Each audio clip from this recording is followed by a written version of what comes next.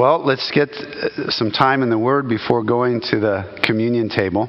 We're in 1 John, working our way through the book of 1 John, and we've reached chapter 2, verse 12, which if you're using one of our Bibles, it's on page 1021. So 1 John, chapter 2, verse 12, and in many of your Bibles, the next three verses, 12, 13, and 14, they actually look different. They've been set apart different, and that's because the author, the Apostle John, has done something different here. He's writing along as normal, and then he pops in these three parallel statements, and he says this, he goes A, B, C, and then A, B, C, and it's so different, it's such a different form that most Bibles, when they print it, they set it apart different, even in the text, the way it's printed. So let me read those three verses to you, and that'll form the foundation of our discussion this morning. I'm writing to you, little children, because your sins are forgiven for His name's sake. I'm writing to you, fathers, because you know Him who is from the beginning. I'm writing to you, young men, because you have overcome the evil one. I write to you, children, because you know the Father. I write to you, fathers, because you know Him who is from the beginning.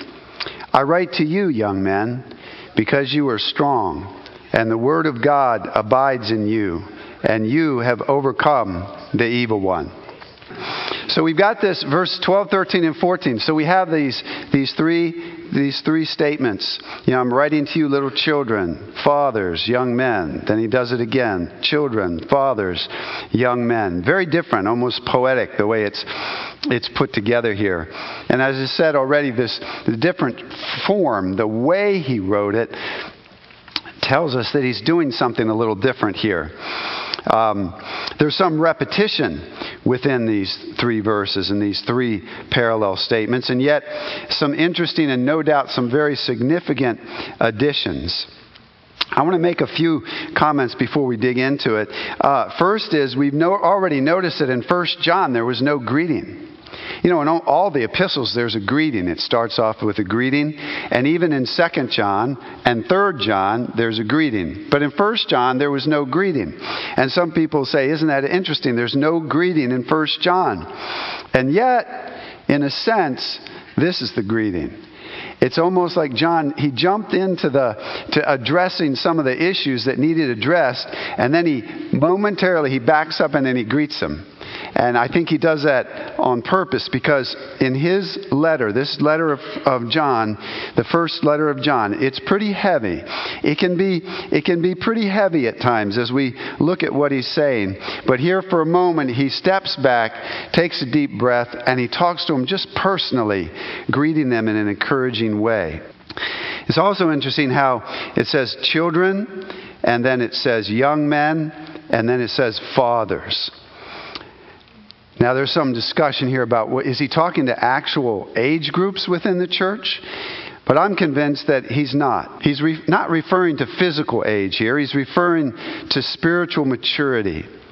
Sometimes our spiritual maturity and our physical age are kind of the same. We come to Christ when we're younger. We keep walking with Christ and we grow. And then we become old men or women and we're mature at that point. So sometimes they're the same, but it's not always true. F.F. Bruce, a trusted Bible scholar, says this. He said, the threefold grouping relates to spiritual maturity, not years reckoned by the calendar. Even if, in the third Christian generation, there was a growing tendency for spiritual maturity and natural age to coincide, as we may find in many Christian churches today, nevertheless, it is spiritual experience that is emphasized. We know that just because you grow older doesn't mean you're maturing in Christ, right? If you think about the epistle of Paul to Timothy, and he talked to Timothy, and he says, "Don't let them look down on your young age. You're the pastor there. You pastor." And then when he gets to chapter 5, he says, "Now when you're talking to the older men, you don't just rebuke them. You appeal to them as a father." And in that conversation, you're seeing that Timothy was more mature spiritually than some of the older men. He still is going to respect them and deal with them with respect because they're his elders, but that doesn't mean that they're more mature than him. If we walk with God and lean on God from our youth, then the two all go together. We spiritually mature and physically mature at the same time, but sometimes our spiritual maturity lags behind. So there's some expression of maturity and progress in the faith that he's talking about in this passage. And then another thing I wanted to say too is that this is for male and female. You notice it's the masculine words are being used. It's talking about father. Well, children covers everybody, but then there's fathers and young men. We know in the scripture that sometimes when the masculine is being used, the context will tell you that it's talking about men. It's meant to be talking about masculine. At other times, it's generic. It's just that in those days, when they talked about generic, they used the masculine. For example, in Galatians chapter 3, verse 26, it says, "For in Christ Jesus, you are all sons of God through faith." Well, it doesn't mean that the women have become sons. It's saying you're all through faith, but he says, he's being generic. He says, sons of God. That's the way they talked back then. And so it is right here, even though it's saying fathers, mothers, you're included. And saying young men, young women, you're included. This is generic. It's not focusing on the masculine. And so in here we see some sort of progression from little children to young men and women to mothers and fathers. We can't make too much of that, and nevertheless, that's what John has done here. He's done it for a reason. I believe that he's reassuring them. He's backed off, like I said, from his intensity, and he's speaking to them just personally, and he's reassuring them that you're saved. You know God. And you're progressing in your faith, and as we'll see by the end, there's a conflict going on with evil. So we need to lean into that and participate in it. That's what he's doing, I believe. So I want to show us now, let's look at the progression of the maturity that he's talking about here, and then draw some conclusions from it. Look again at verse 12. Let's think about the young and the old. In verse 12 he says, "I'm writing to you, little children, because your sins are forgiven for his name's sake." Because your sins are forgiven for his name's sake. Do you remember the joy of your forgiveness when you were first saved? Amen. Those of us who have been saved many years ago, we can start to lose that. But can you remember back what it was like when you realized that your sin was gone? You realized that this burden that you were carrying has fallen off your back. Your conscience is clean. And he's saying here to the little children, you've become saved. You've entered into a relationship with God through Christ. And your sins are forgiven. Your sins are forgiven. The joy of forgiveness. I want you to keep your finger here, but turn to Luke chapter 7. It's on page 864. Luke chapter 7, verse 36. Verse 36. One of the Pharisees asked him, that's Jesus, to eat with him. And he went into the Pharisee's house and reclined at the table. I'm told that in that culture, in that time, the table was low. There'd be cushions. You're almost basically sitting on the floor, and your feet might actually be behind you. You're almost reclining, it says. Like it says there, reclining. And behold, a woman of the city, who was a sinner, when she learned that he was reclining at table in the Pharisee's house, brought an alabaster flask of ointment, and standing behind him at his feet, weeping, she began to wet his feet with her tears, and wiped them with the hair of her head, and kissed his feet, and anointed them with the ointment. Now she's breaking all sorts of rules. She would never even be in the Pharisee's house at all, but she's in his house, and now she's doing this to Jesus. Verse 39, now when the Pharisee who had invited him saw this, he said to himself, if this man were a prophet, he would have known who and what sort of woman this is who's touching him, for she's a sinner. And Jesus said to him, Simon, I have something to say to you. And he answered, say it, teacher. A certain moneylender had 2 debtors. One owed 500 denarii and the other 50. When they could not pay, he canceled the debt of both. Now, which of them will love him more? Simon answered, the one, I suppose, for whom he canceled the larger debt. And he said to him, you have judged rightly. Then turning toward the woman, he said to Simon, do you see this woman? I entered your house. You gave me no water for my feet, but she has wet my feet with her tears and wiped them with her hair. You gave me no kiss, but from the time I came in, she has not ceased to kiss my feet. You did not anoint my head with oil, but she has anointed my feet with ointment. Therefore I tell you, her sins, which are many, are forgiven, for she loved much. But he who is forgiven loves little. He who is forgiven little loves little. And he said to her, your sins are forgiven. Then those who were at the table with him began to say among themselves, who is this who even forgives sins? And he said to the woman, your faith has saved you. Go in peace. You remember that moment when Jesus looked at you and said, your faith has saved you. Go in peace. Man, I remember it. I remember. I've told the story before. I remember knowing I was with our youth group. We were at a meeting, an evangelistic meeting. In those days, this thing was put together. It was in one of the high school auditoriums on a weekend. And we were in there, and I'd been around long enough to know that there was going to be an invitation at the end, and I wanted nothing of it. So I wanted to sit in the last row, but it was full. So I sat in the second to last row, and I walked all the way, and I got in the middle. And there was a movie, and it wasn't affected too much by the movie, but when a man stood up afterwards and he did something which, unfortunately, my pastor had never done, was he actually opened the Bible and began to explain what the Bible said. And it was at that moment that God the Spirit worked in my life and opened my eyes. And I saw what I hadn't seen before, was that even though I had sensed that there was something wrong between me and God, I couldn't figure out what it was. But then I realized it was my sin. I had rebelled against God. I was worthy of punishment. But Jesus was the answer. I had never seen that. I'd been in church my whole life, but I had never seen it.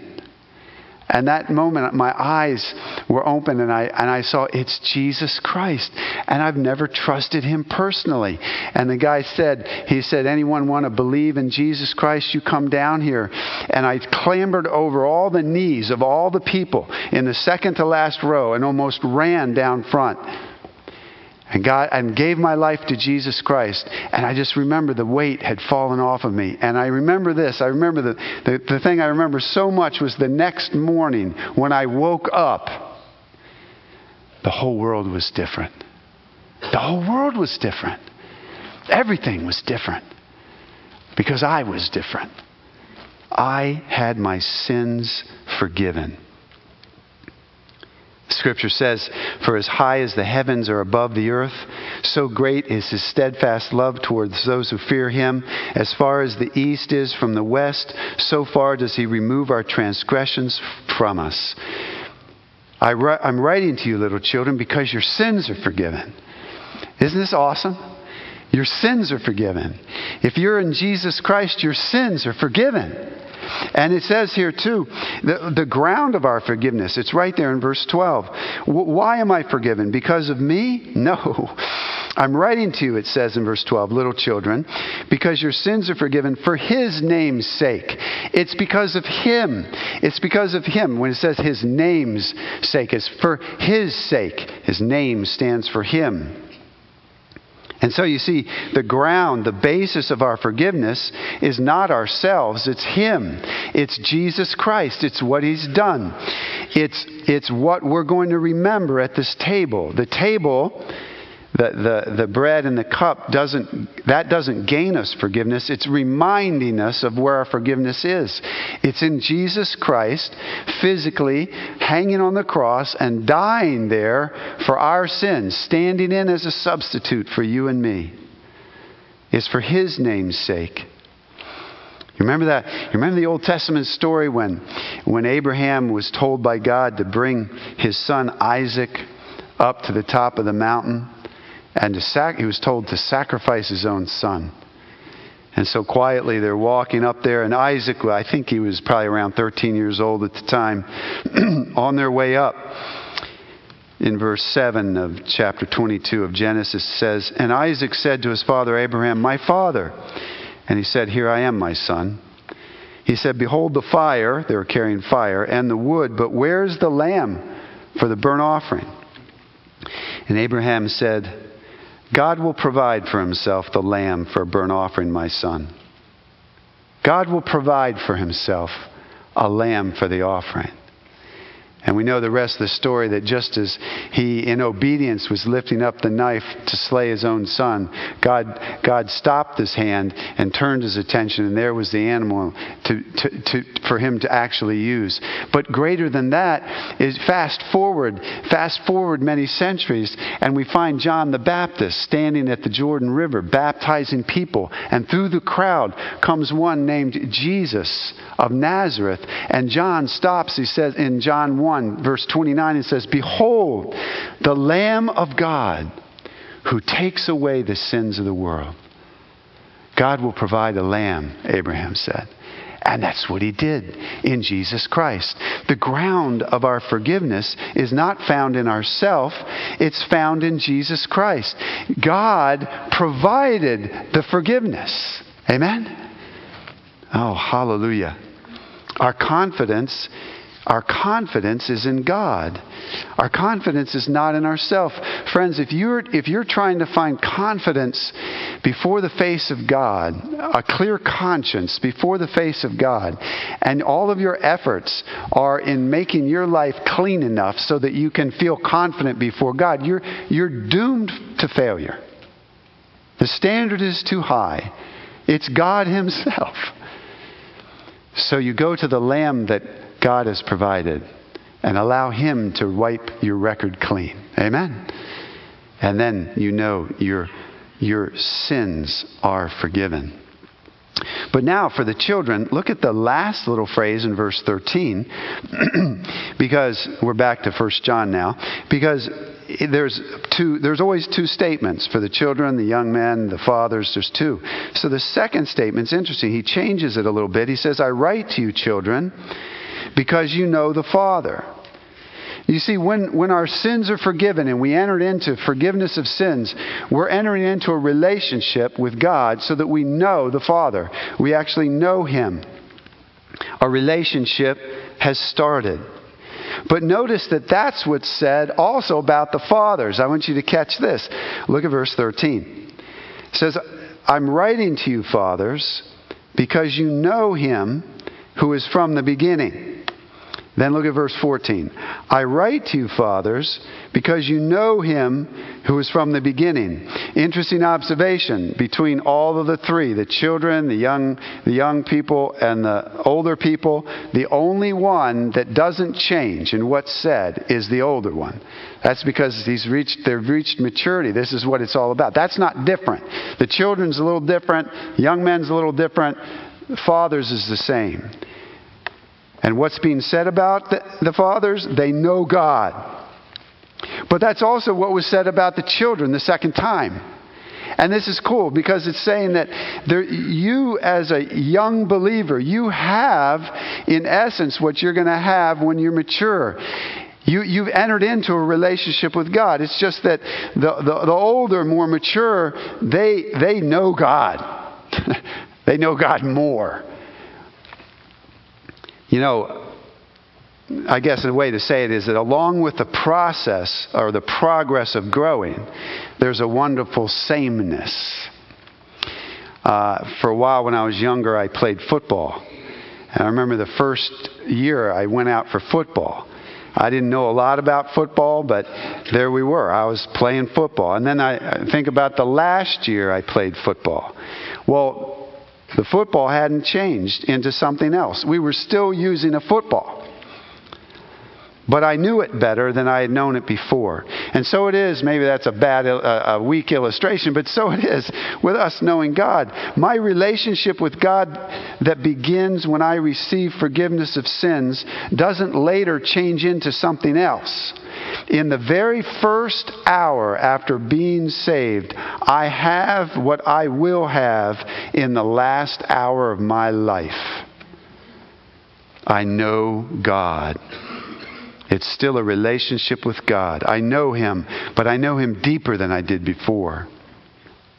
Someone told me this story about when he was married and they had a little child. And I don't quite remember the age of the child. He was about 4, 5, 6, something like that.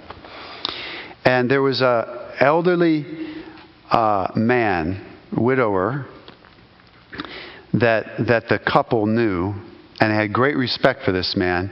And he had been walking with Christ for decades. And he had this sweet spirit about him that he just walked with God. And from time to time they would visit him. And they always brought they brought their child along because they wanted him to be exposed to this guy who was so godly. And one time they drove over to the man's house and they visited for a while, and they said it wasn't necessarily remarkable, but they were in the presence of this elderly saint. And then when it was time to go, he prayed for them. They got in their car and there was kind of a hush fell over all three of them, and they just started driving home, and they were just driving, and in the car it was just silence. And then this little voice speaks up from the back, and he says, I want to know God. Well, they were in the presence of one of the fathers. Amen? Somebody who had lived long and knew God. And he didn't preach to him or anything, but that little kid sensed something. I want to know God. I've been in the presence of someone who knows God. And that evokes something within me. But then there's this second one, the young men, the vigorous ones. That's what I'm calling them. Look at the middle of verse 13. It says, I'm writing to you, young men, because you have overcome the evil one. Now, he leaves this to the last. So in the 3, he goes children, fathers, and then he leaves young men to the last, and he does it again. So look at the last part of verse 14. I write to you, young men, because you are strong, and the word of God abides in you, and you have overcome the evil one. He does more explaining about this category than he does the others. He gives more attention to it. And that's why I think there's something here for us all to note. And it fits with the rest of the book. We haven't talked a lot about this yet, so this is where we'll start.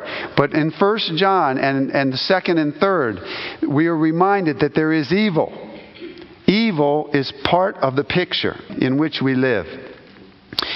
In 1 John chapter 5, verse 19, it says, we know that we are from God, and the whole world lies in the power of the evil one.